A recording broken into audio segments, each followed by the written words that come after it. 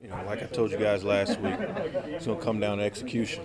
And guys, you know, they took it upon themselves to kind of be intentional and deliberate about what they were trying to do in the return game, and it worked out. You know, executing the fundamentals of techniques, and you know, big plays will come, and it happened.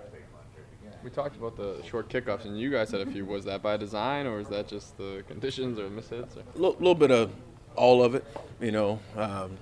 You know, we saw some things that we thought we could exploit on tape. So, you know, it's, you know, like I told you guys before, we pick our spots, you know, when we feel like we can make a play, and we'll go down and try and make a play. So we just kind of, you know, the first one was a miss hit on the first one. He didn't hit as good as he wanted to.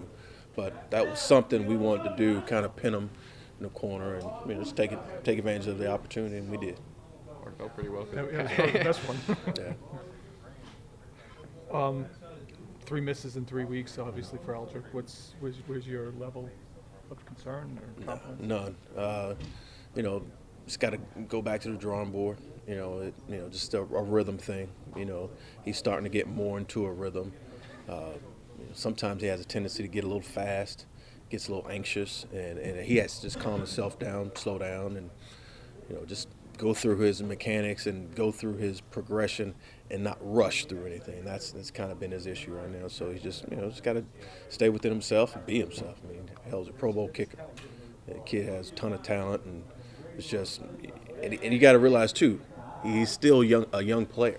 You know, young players make mistakes, and he just got to make sure he limits those mistakes. This is what he did last year. Is that what gives you the confidence? Because you know that obviously he's capable. Yeah, I mean, he's really good at self-correcting, and, you know, sometimes he has a tendency to, you know, to get a little fast, you know, and he's such a big, strong guy, and he likes to make good, solid contact with the ball, but he just has to understand that he doesn't have to swing. He's so much bigger and stronger than everybody else.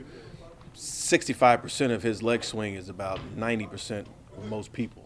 You know, so it's just, he just has to stay within himself.